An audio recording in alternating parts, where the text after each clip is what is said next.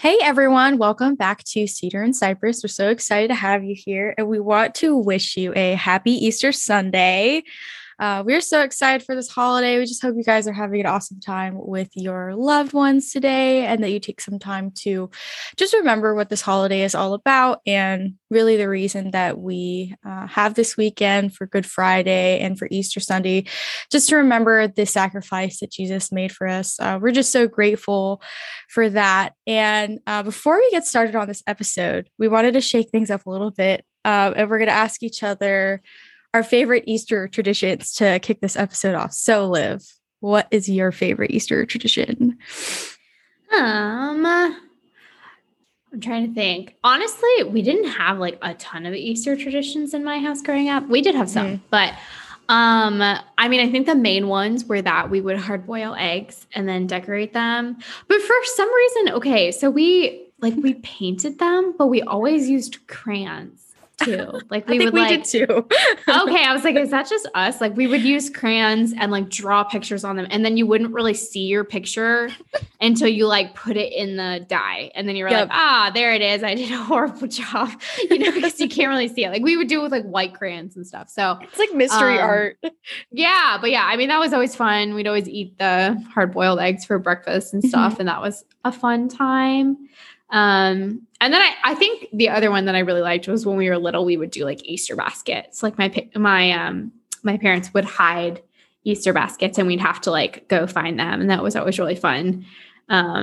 Just kind of doing that as a family. I do also remember that's like, for some reason, we didn't really eat that much candy on like Halloween, but Easter was like the holiday that we ate all the candy on. I remember one time we couldn't find my sister for, I want to say, a good hour. And my mom went and looked under the table, and she was sitting under the table with all of her chocolate, and she had eaten like this is when she was like 5, but she had eaten like all of it.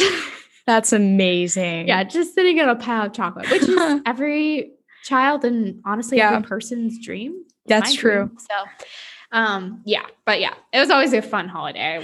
I look on Easter fondly. Yeah, that's amazing. Yeah. So for us, my family's really bad at keeping traditions because we're really bad at remembering which tradition corresponds to like what holiday. Like for example, there's this one holiday we would always have lasagna, like homemade lasagna, but there was always a yearly argument in my family whether it was like Christmas Eve or did we do that on New Year's Eve? Like every year it would be a thing. And so we're like really bad at doing traditions. But there is one that I remember for Easter that we did. Like we did the egg dyeing and everything. But my mom had this like egg carton, and in it were like plastic eggs, like the ones that you do like, hunt, like treasure hunts with.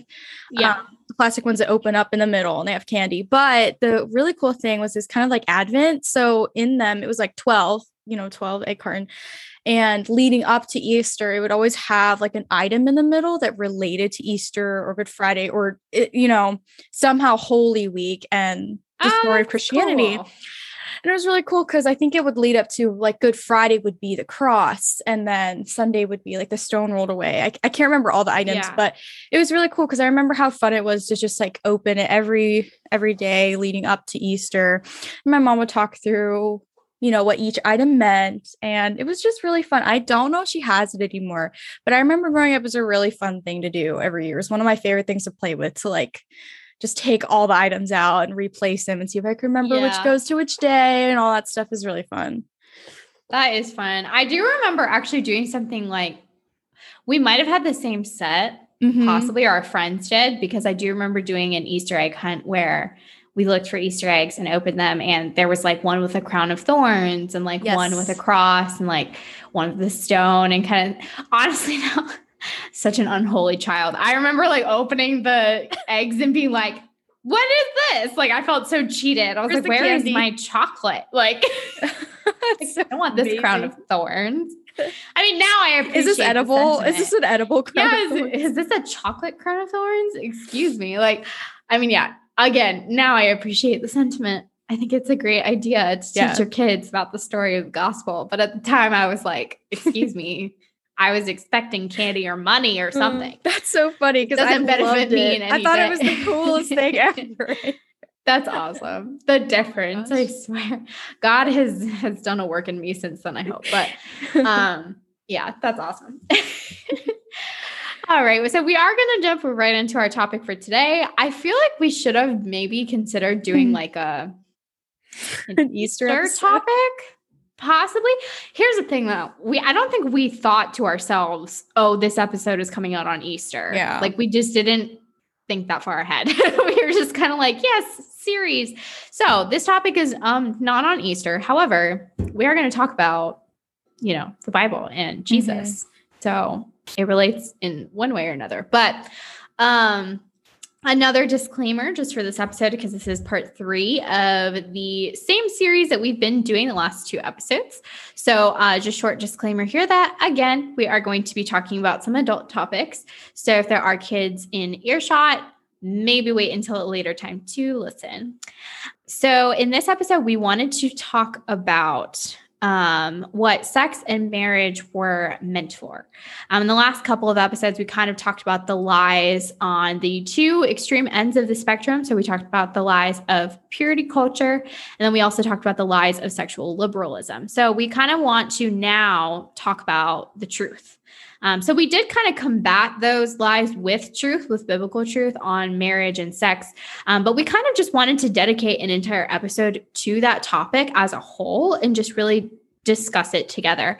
Like, what is marriage? What was it meant for? What is the purpose of it? And where do we see it in scripture? So yeah, because I would say that growing up in the church, we hear so much about what we're to do before marriage, but we're rarely instructed on marriage itself or sex after marriage and what that is supposed to look like according to scripture. So again, today we just want to talk about, what does God say about sex? What was it created to be before this fallen world distorted it? So today we're going to venture through 3 different books. We're going to talk about Genesis. We're going to talk about Song of Solomon. I think we are going to throw Ephesians in there as well. Yes. And then we're going to talk about Revelation. So I guess 4 total, to discuss God's intention for sex and for marriage as something that he created to be good. Yeah, I think it's super interesting how both of us are kind of saying sex and marriage interchangeably, not that they're the same thing, because they're meant for a similar thing. And I think that's really important as we move forward to kind of, because we talked about in the last 2 episodes that sex is meant for the covenant of marriage. There may be some times where we kind of use those terms interchangeably and we don't literally think that they're the same thing, but because they're, they cannot be divorced from each other. No pun intended. That's kind of how we're going to use those terms. But first, starting out with Genesis, I think it's really cool that God talks about and defines marriage just right from the get-go. No secrets, no surprise. Starting out a little controversial for the culture, but I'm just going to say it. As always. Genesis 1:27, God created man in his own image. In the image of God, he created them. Male and female, he created them. There's no ways around this, guys.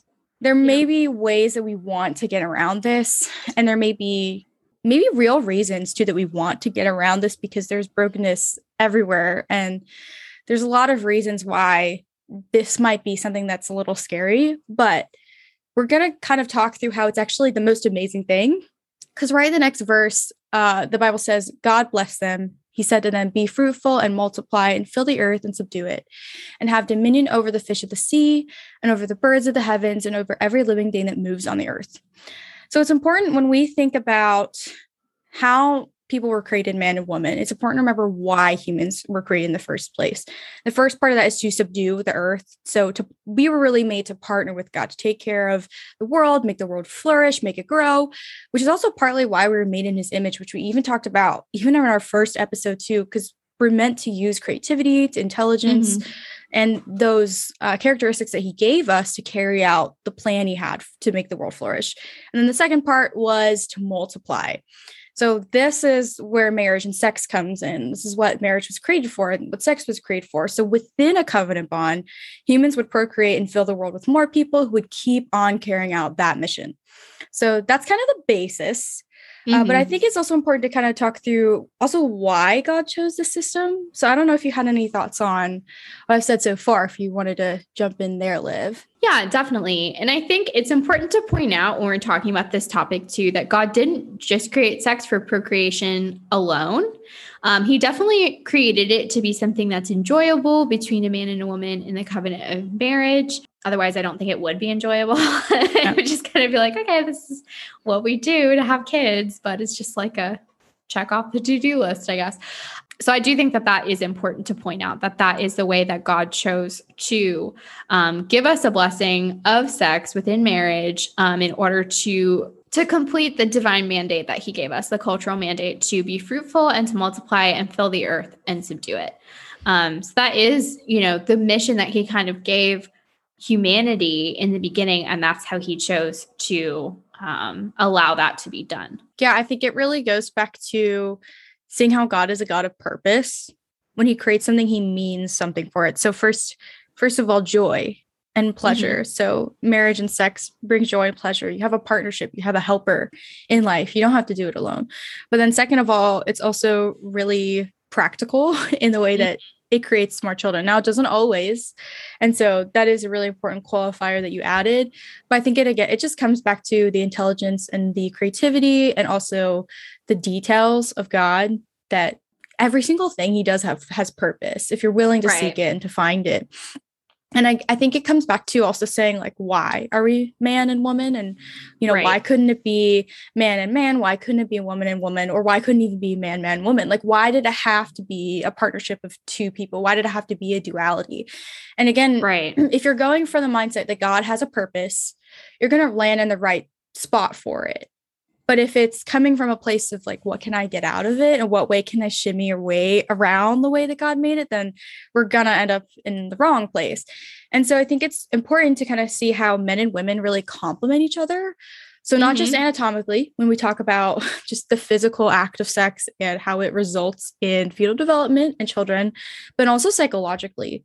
So emotionally and mentally, there's so many ways that we complement each other. That's why we have like stereotypes, jokes about, marriage and relationships, because there are certain things that I think men and women can be more skilled at than others. And it's, again, we're not dealing in absolutes. It's not always true, but an example, like the most plain example, is that women tend to be more nurturing. This isn't true for every woman. It's not true that men can't be nurturing. This is just a characteristic that women have been specifically gifted by God to be because of being mothers and having children.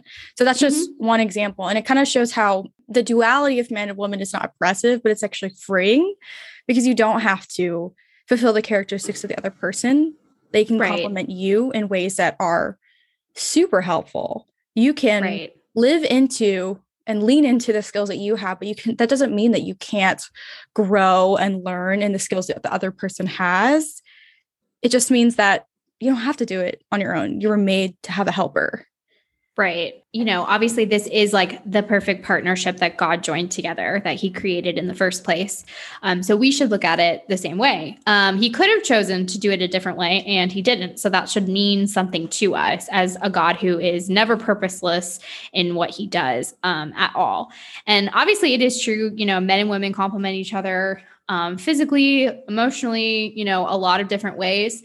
But I think in anything, when you are dealing with humanity, when you're dealing with people, there's always going to be some type of distortion with that from person to person, just because of the fall of man. Like there's always going to be some type of, do you know what I mean? Like there's always going to be something in there that it's like, well, this person doesn't fit into that narrative or that category because of, such and such. So obviously there's always going to be those things just because we are dealing with fallen human beings. Also good diversity too. When someone has a lack of a good characteristics, we can attribute that to the fall. And like, for example, if you're not a good father, you don't have the qualities at all of a father. So you're not nurturing at all. You don't provide at all. You don't protect at all. We can attribute that to the fall. Whereas when we look at men and women, or even mothers and fathers, some of the different things that some of them are better at, it's just cool. Like a cool thing that God made us different and diverse and good at things that other people aren't good at, because otherwise we don't need each other. Like, what's the point of having someone else around if you can do it all on your own? And we even see that with like single parents who are absolutely doing the best job they could possibly be doing under their circumstances. But just having one parent is never going to replace two parents. So I think it's just cool when you look at the roles and the different things that men and women tend to be good at. I think that's right. It's just really cool that God made us that way. Mm-hmm. Yeah. And we'll talk about that like in detail in a little bit here. But yeah, I mean, I think it's important to remember too. It's like, where did men and women even come from? You know, like man was made in the image of God, just like woman. However, woman was taken out of man, which we see in Genesis 2. So do you want to read that verse? Yes, absolutely. So this is Genesis 2, verse 21 through 24. The Lord God caused a deep sleep to fall upon the man, and while he slept, took one of his ribs and closed up its place with flesh. That's just crazy, if you think about it. And the rib that the Lord God had taken from the man, he made into a woman and brought her to the man. Then the man said, This at last is bone of my bones and flesh of my flesh. She shall be called woman, because she was taken out of man. Therefore, a man shall leave his father and his mother and hold fast to his wife, and they shall become one flesh, which is really cool because Genesis even says that before there were fathers and mothers. Like, there was no children yet. It was just Adam and Eve. And the Bible's already saying a man shall leave his father and mother and hold fast to his wife. So design is there, present already, before children are even in the picture. It's very cool. And I think that's really cool because it comes back to the fact that just by existing, we represent something greater. And when we talk about men and women not being the same, I think what we're ultimately pointing to is this idea of complementarianism. So it's this belief that men and women are equal, but they complement each other in different ways, or they might have different characteristics. So there's a quote I found from an article from the Gospel Coalition by Mary Cassian. I'll make sure to link it in our show notes. But she says, quote, complementarians believe that males were designed to shine the spotlight on Christ's relationship to the church in a way females cannot, and that females were designed to shine the spotlight on the church's relationship to Christ in a way that males cannot. Who we are as male and female is ultimately not about us. It's about testifying to the story of Jesus, end quote.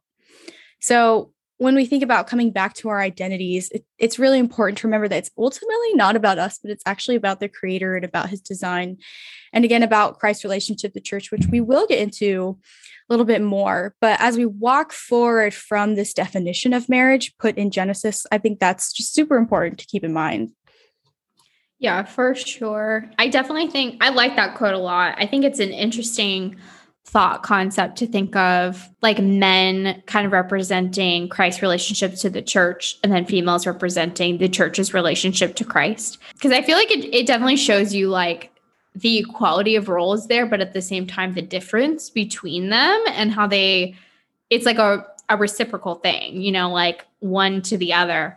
So I just think that's really cool. It definitely reflects Ephesians 5, which we're going to talk about next. So kind of going into the second part of our conversation where we're going to more describe marriage and kind of jump into what it really looks like and what it's supposed to be. What the verse that we used as kind of the inspiration for our title for this episode is Song of Solomon 2:4, which says, "He brought me to the banqueting house, and his banner over me was love." So we've kind of talked in a previous episode of what it means to be someone's banner, like what it means to have the Lord as our banner. So in this way, obviously it's not talking about God specifically, but it is talking about the bride and his beloved, or the bride and her beloved. Excuse me. And just kind of talking about the representation there, the treatment there, that he is for her, that his banner over her is love, basically. Mm-hmm. So going off of that, I think we can confidently say that marriage was created to be an image of Jesus and his bride. And that's not necessarily to say that in like a romantic way, but just kind of the relational intimacy there is represented through marriage. So I'm going to read Ephesians 5:22 through 33, which is a number of verses, but it's really good. I feel like it needs to be read like, you know, as a whole. So Ephesians 5:22 through 33 says, "Wives, submit to your own husbands as to the Lord. For the husband is the head of the wife, even as Christ is the head of the church, his body, and is himself its Savior. Now, as the church submits to Christ, so also wives should submit in everything to their husbands. Husbands, love your wives as Christ loved the church and gave himself up for her, that he might sanctify her, having cleansed her by the washing of water with the word, so that he might present the church to himself in splendor, without spot or wrinkle or any such thing, that she might be holy and without blemish. In the same way, husbands should love their wives as their own bodies. He who loves his wife loves himself. For no one ever hated his own flesh, but nourishes and cherishes it, just as Christ does the church, because we are members of his body. Therefore, a man shall leave his father and his mother and hold fast to his wife, and the two shall become one flesh. And it's quoting Genesis there. This mystery is profound, and I am saying that it refers to Christ and the church. She respects her husband. I really like that call back to Genesis. It's quoted directly. It's awesome. I know. Isn't that cool? I love when that happens in scripture because it kind of just shows you the narrative of it as a whole, because this verse is in the New Testament. Although I am Genesis, hearing, obviously in the Old. I am hearing in this New Testament passage, wives should submit to their husbands. What's going on? Like, I know. What is that? All the what is feminists are like, submit? excuse me. Yes, I know. We said it. We went there. The Bible went there. No, I mean, yes, the Bible went there, but we repeated it. Yeah, we do believe that, obviously, but we're going to talk about that a little bit more right now, actually. So marital roles are very important to talk about, yes, because they truly do complement each other in a way that, through scripture, through what we're told in scripture was divinely created. It's something that God set in place. So again, that should mean something to us. That shouldn't be something where we're like, well, yeah, but God said it, but like, I don't like that. So that should never be our mindset towards anything. God is much higher than we are and clearly knows better. So we know that marital roles are a hot topic, mostly due to feminist mindset and the feminist movement. We do just want to say, though, men and women were created equal. Yes. I do want to make a point of saying that just because roles do not mean that one is worth more than the other. That's something that's important to distinguish. If you have a role as the person who works in the office and does administrative stuff, and then you have a coworker that goes out and does recruiting, you're both still equal in measure. You're both still contributing to your company in a significant way. You're not unequal. However, you just have different roles. You have different ways that you're supposed to carry out your job. So that's important to say. Did you have any thoughts on that or the verse at all? Yeah, I think another really cool metaphor for that too is thinking about the body, because even the Bible uses this metaphor of our bodies, that one part of our body is not more important than the other. They just have a different purpose. Your hands and feet have a different purpose. And obviously you have your vital organs and things like that. But it's when you look at all those things working together, you have one body moving and working together for one purpose and in unity. Right. That's another way I think we can think about marriage as well. And also marital roles, because you may be different and you may serve a different purpose in the home or in the family. Even in different times of your lives, like just depending on what your life ends up looking like or who has a job when, or all those different circumstances, but that your marriage is still for one purpose, is to glorify God. And you work through that together. You work through life together for that ultimate end goal. And it looks different for a lot of people, just depending on what their marriage looks like too. So kind of jumping into marital roles themselves, we're going to talk about the woman's role first, and then we'll go into the man's role. And this is talking about the woman and the man's role in a relationship, in marriage specifically, just like the verse in Ephesians was talking about. So the woman's role, we see this word a lot, and this is a scary word for a lot of people. Yeah, submission. Dun dun dun. I feel like it needs like a theme song. It kind of does. Like a very dark theme song. So I kind of wanted to take these roles back to the original language and look up Ephesians 5 in the Greek. Since it was written in the New Testament, the original language that it was written in is Greek. So I kind of wanted to look up different words like this one and just see how it was originally written out, what it actually means. So the verb here in the Greek is upatasso, which translates to place under, to subject, or to obey. So in the original language of scripture, we can't deny it here, the woman is told to obey her husband. However, this is not the only thing that's denoted to women. So the next word that I wanted to talk about is the woman's own. So we see that kind of talking about her husband. It says, wives, submit to your own husbands. So the word own there is the word idios, which translates to one's own, distinct, belonging to one, and personal. So in other words, the woman and the man belong to one another in marriage. So this is not like a hierarchy of like men are more important and all of that kind of stuff. This is like they belong to each other. So this is a personal, relationship. This is not like an authoritarian relationship that we're talking about, like a dictatorship or something over one other person. That is not the correct representation of marriage at all. So they belong to one another in marriage. While there are roles, they belong to each other, not simply one to the other or vice versa. Did you have any thoughts on the woman's role specifically? Yeah, when you talk about the woman's own, I wanted to add something here too, that we have to make the consideration that it's not just any woman submitting to any man, because I think that's one way that the idea has been distorted. The biblical principle has been distorted. So I think there might be people, actually, I know for a fact there are people that think it means that men overall are just always over women, regardless of the circumstance, regardless of the context.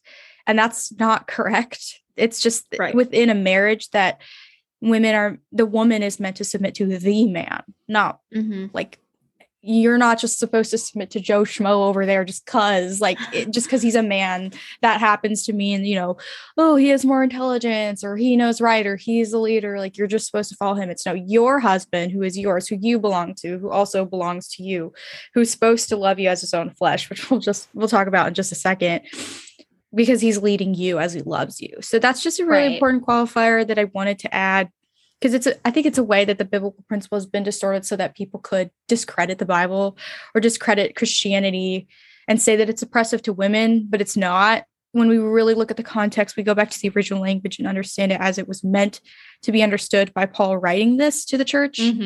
This is really what he meant. You as the wife submit to the husband. Right. Yeah. I mean, I do think that there is something to say about like women submitting to men in the church. Yeah, in some ways too, like under church authority and stuff. But I also agree though, that this doesn't mean like if a man that is a complete stranger to you and is like not in the body of Christ, is not a fellow brother in Christ, is just like a man that's like, living his life, doing his thing and tells you to do something that you have to do it. That's absolutely not, and again, this is submission in a way that's glorifying to God.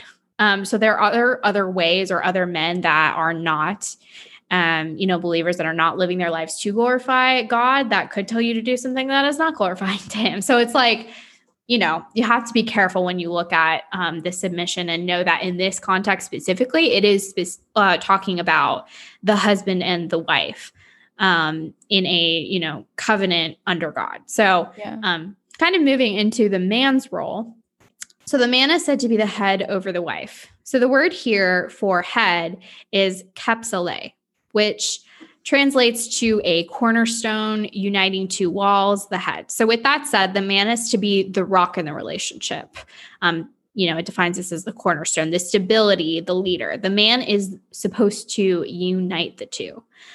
So we are, told that women are supposed to submit to their husbands, but we're also told that men are to love their wives, that they are to unite, that they are to be the stabilizer, the leader in the relationship. So this is not just a one-sided street. The man has a job and the woman has a job, and they complement each other beautifully in a way that God created it to be. So the word for love that's used here, I'm sure we've all heard of like agape love. So this is basically just the verb version of that, like to love, which is agapeo, which translates to wish well to take pleasure in, to long for. It denotes love in unison. So the way that the love is described here, this is not just like a fleeting surface level love. This is truly a deep covenantal love, that you take pleasure in the other person, you long for the other person, you wish well for them. So if you're wishing well for someone, you're loving them, you're not going to, rule over them in such a way that is like abusive or a dictatorship or what have you. So this is why we see that the two roles do complement each other in a beautiful way, because yes, the woman is told to submit to the husband, but the husband is also told to wish well for his wife, to want to put her, above himself. It says that the wife's body belongs to the husband, but that the husband's body belongs to the wife as well. So it's like, it's a give and take situation for sure. Yeah. The woman is submitting to the man because he has her best interest in mind. Right. That, like you said, not just wishing well to, but also implementing it too. So if there's a decision made for the family or for the marriage, it's with the man being the last one. Like he's putting in everybody else, whether that's just the wife or the wife and the kids, in front of himself. So that's why the woman should be able to confidently submit to that decision, because she knows it's done with her interest being put first. And that's the complementary relationship we're talking about. We're not talking about one in which the man puts himself first and says, you have to go along with it because I'm the guy and I'm the man. And that means for you that you just have to go along with it. Right. Well, yeah. 1 Corinthians 13 talks about love, and it talks about how love is not boastful. Love is not selfish. It seeks the good of others. Love is not prideful, like it's definitely something where it takes humility to truly love someone else. It's selfless. Yeah. So true love, as it was meant to be, is, that way as it's described in that chapter. Yeah. I also just want to add one thing too, is that Paul was writing this to a church that this would have been completely countercultural. Like this would have been a huge shock for them to hear, because they were living in a culture where it was really, really normal for a man to take multiple wives or multiple women or concubines and have children by them. And then in this situation, in this culture, Paul's saying, like, you have one, and she is your everything. You put her above all things. You make decisions in such a way that they benefit her and the children that you have with that one woman. So this is completely countercultural.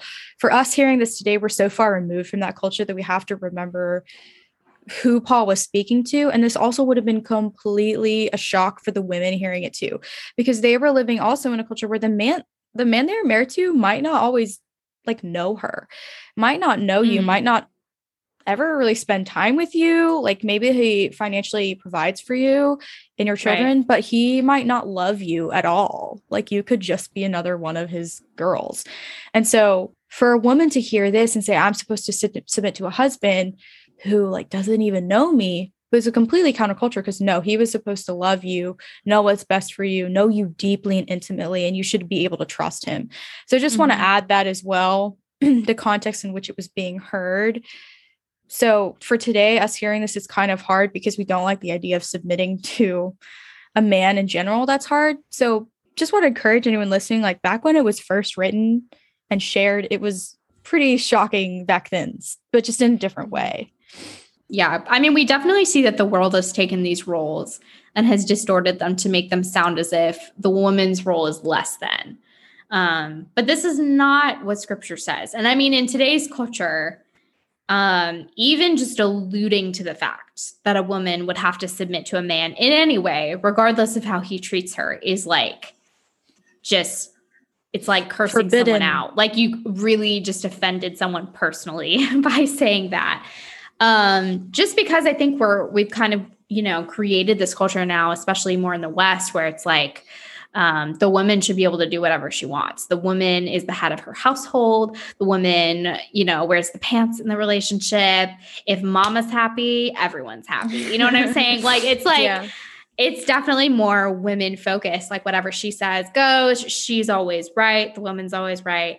So it's kind of flip the switch a little bit nowadays, where we're overcompensating for this, for, the oppression that we saw over the years of history, especially in America. And so it's just as overcompensation to kind of say, well, now women have the power.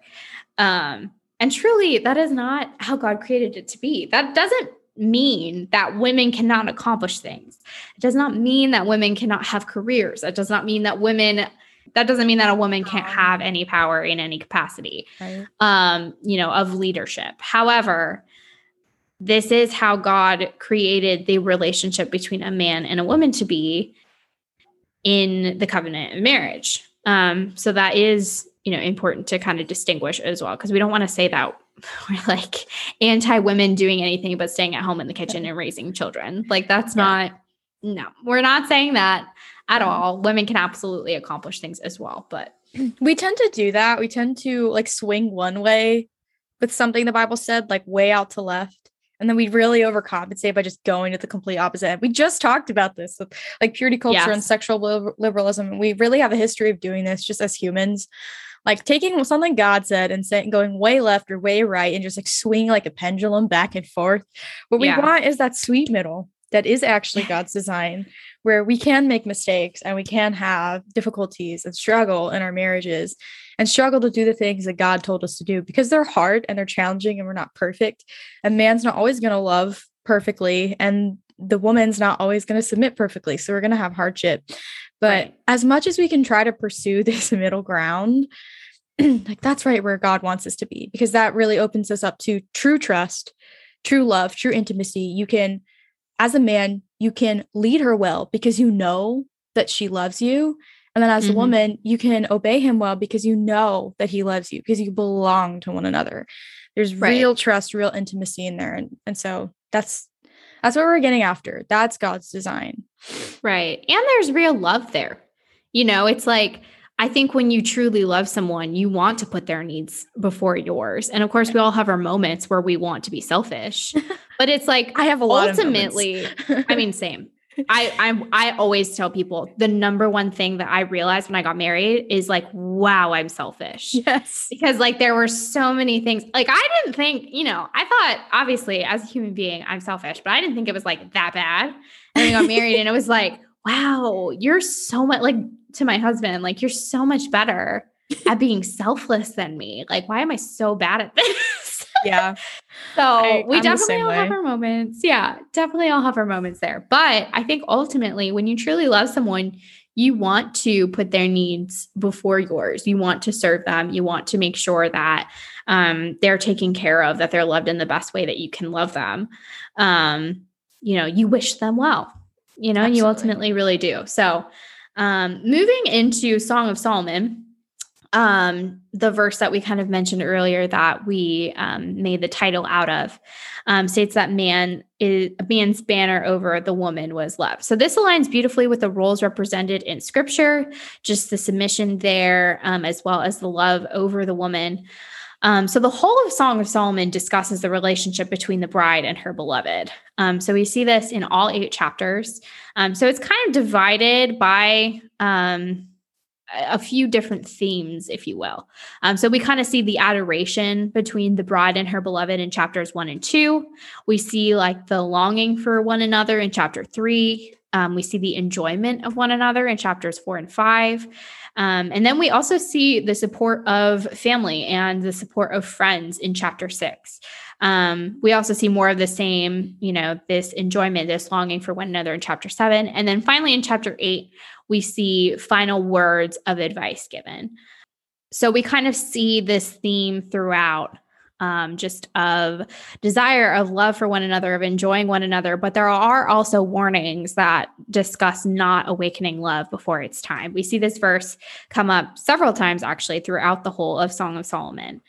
But ultimately, or the relationship between a man and a woman in the covenant marriage does reflect our relationship with Christ as the church.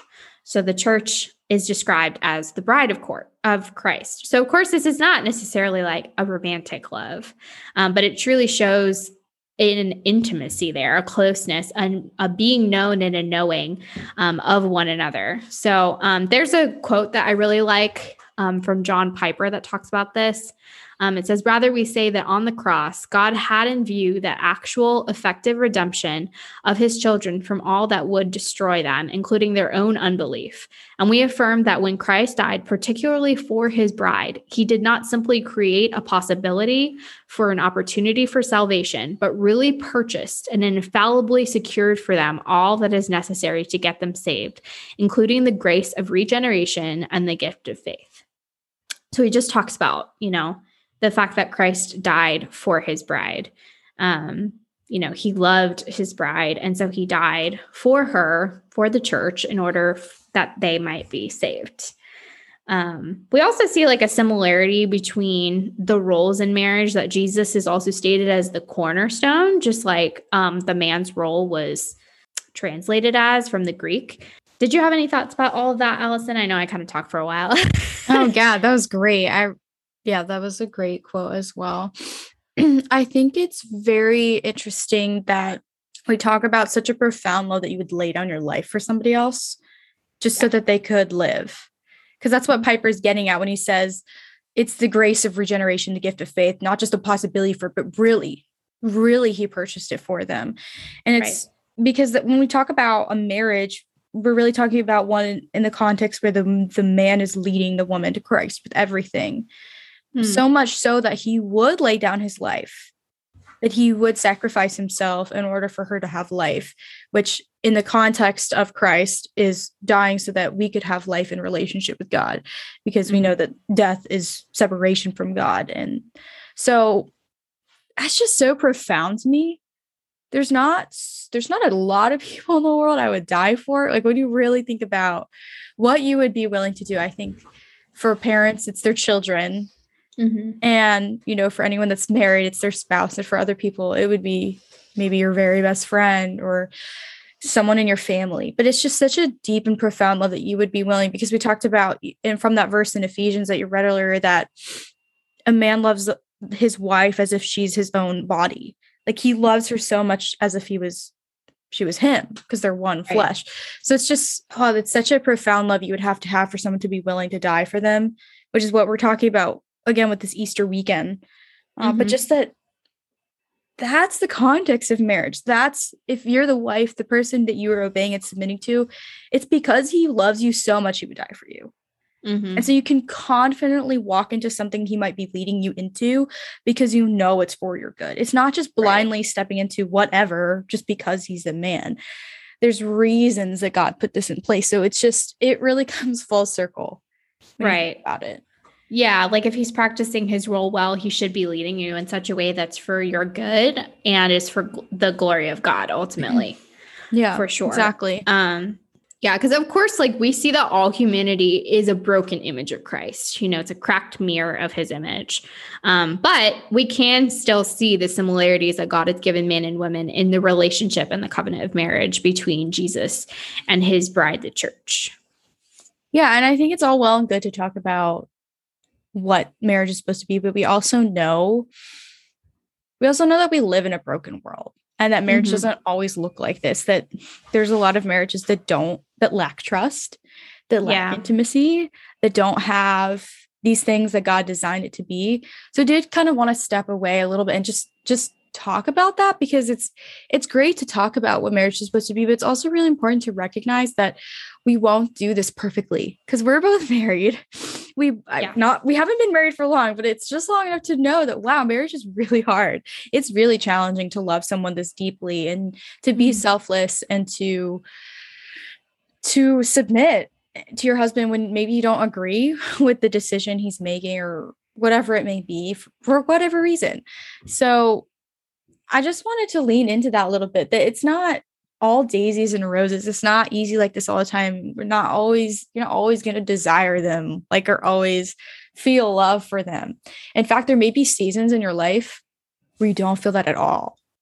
Yeah. Well, yeah, of course, it's definitely not always easy. Like, I will say it's worth it. Yes. But yeah, you definitely have moments here and there where it's not easy. And I mean, I know for us, like we've only been married for like a year and a half now. So like some people might be listening to this like, oh, just wait. Okay. Just Also, wait. can we just like talk about the fact that before you get married, people like tell you like, what, okay, in the church, I feel like growing up, right? Everyone always talks about marriage. It's great. It's perfect. Marriage is the goal. Like that's what they seem to insinuate, right? But then it's like, as soon as you get engaged, you have all these people being like, the first year is so hard. Or you have people coming up to you saying, yeah. The first and second year will be great. But year 3 is going to hit you. Like, you know what I mean? Like they almost like just wish on you this like just a terrible year somewhere thrown in there. Like this year though is going to be really hard. And it's just based on their own experience. You're just like, okay. So I mean, luckily for my husband and I, like we had a really tough first year in the way that like life was hard. Like there were a lot of things thrown at us in life. Like we had job changes, we moved, we had some struggles. We had a lot of changes happen in our life.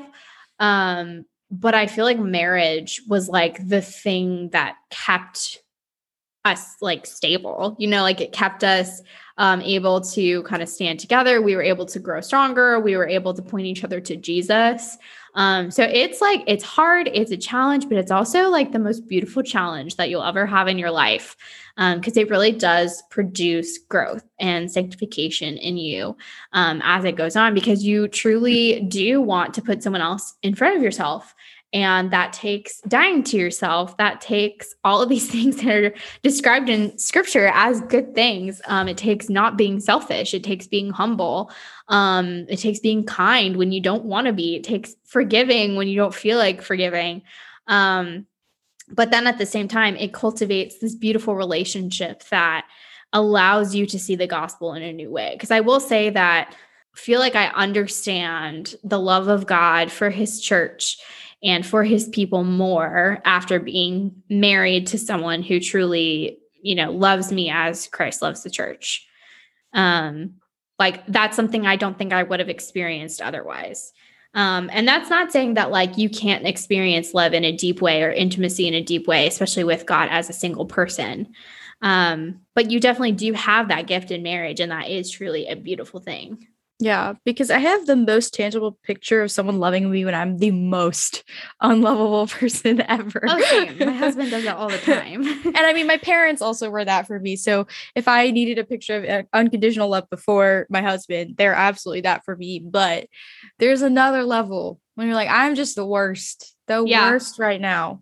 And the fact that you're still here, that is a really great picture. It's one of the most tangible ways you'll see the love of God can continue to pursue you when you are just not lovable. All that to say that we recognize the challenge of marriage. We recognize how hard it is and can be. And we know that sometimes like marriages sometimes don't last because we know this world is broken. And it helps us long to see marriage be perfected, which is the most exciting part that we get to look forward to. This kind of brings us to our last part of this episode, which is a discussion of Revelation and how God has been so gracious as to reveal to us the way he plans to perfect marriage and what it's going to look like. So from Revelation 19, I'm just going to read this passage real quick. The marriage of the supper of the Lamb. Then I heard what seemed to be the voice of a great multitude, like the roar of many waters and the sound of mighty peals of thunder, crying out, Hallelujah, for the Lord our God, the Almighty reigns. Let us rejoice and exult and give him the glory, for the marriage of the Lamb has come, and his bride has made herself ready. It was granted her to clothe herself with fine linen, bright and pure, for the fine linen is the righteous deeds of the saints. And the angel said to me, Write this, blessed are those who are invited to the marriage of the supper of the Lamb. And he said to me, These are true words of God. Now it's John speaking. That's just so beautiful. Yeah, for sure. And it comes back to the whole story we've been talking about, the biblical narrative and the unity of the biblical narrative. So from creation and the definition of marriage through the fall and the distortion of marriage and every other thing in the world as well, through redemption and how we understand marriage to be described finally to the consummation and restoration in which marriage is perfected. And it is that image of us and Jesus. when we're talking about marriage being perfected, by the way, we are talking about the marriage between Christ and his bride. Yes. We're not talking about earthly marriages, which will always be a blessing in the way that they reflect that relationship, but will never be perfect in that way. We will not be married in heaven. Yeah, exactly. It all, again, like it points back to the unity of the biblical narrative from the first to the final book of the Bible. God stays consistent. He comes right out of the gate and he tells us what it is. And he concludes it by telling us how he plans to conclude his plan, his mission, his design. So we can trust him because he never once changed his mind. He never once went back on what he said. So when God calls something good, the way he defined marriage, we can trust that it's good and we can pursue it wholeheartedly. No regrets, no doubts. Yeah. And it's also super cool to see like the creation, fall, redemption, restoration, or consummation relationship is a story of redemption for all sins, for all hardship in the world. You know, the Bible says that there will be no more tears, there will be no more pain once this restoration is made, because it's the restoration of the fall as a whole. It's not just for marriage, it's about every other thing in creation. So we know that we don't live in a perfect world. We know that marriage is not perfect in this world, that it never will be. We know that even though the marriage bed and covenant were created for one man and one woman, this design has been perverted and manipulated for human fleeting pleasure in different ways throughout the course of history. We also know that, there are other complicated matters when it comes to marriage and sex, like infertility, abortion, tons of other things, stillbirths. We also know that some people want to be married and are not. So broken dreams and desires can abound just in several different ways. So I guess the question there is, how does God heal us and meet our needs in broken circumstances? So we're actually going to talk a little bit about this in general in our next episode. We're kind of doing like a little bonus to this series on singleness. We just felt like it was something that needed to be addressed because we've talked a lot about sex and marriage and what that looks like and the way that it was supposed to be and the lies that the church has told us. But we didn't really talk about it too much as how that pertains to someone who has either chosen to be single or who, is just single thus far in their life and what that looks like. Because the Bible truly describes singleness as a gift. So we just kind of wanted to dive a little bit deeper into that. But I did just want to leave with this. This world might be a very broken place, very distorted place, a place that has, a lot of beautiful things, but also a lot of really challenging and hard things in it. However, God's final step in his plan for this world is restoration. So no matter what we do face in this life, no matter what hardship comes our way, in Christ, we know that eventually we will be restored, that we won't have to deal with the pain and the hardship and the hurt of this world anymore. Allison, did you have any final thoughts before we close out here? Just yes and amen. I'm very excited to, the singleness episode is actually something that kind of came up while we were working through this, because we did intend for this to be a 3-part series, but right. I did, release that bonus episode on postmodernism to kind of companion with the sexual liberalism episode. And then we also decided to do an episode on singleness because it's so important to talk about the different ways we can lead out of our Christianity, because it's not always marriage. And some people don't want to be married, or some people just, that's not the circumstance their life is in right now. And I will say singleness was one of the most seasons of growth in my life when I was between two relationships. Like one of the most growth I've ever had in my relationship with God was in that season.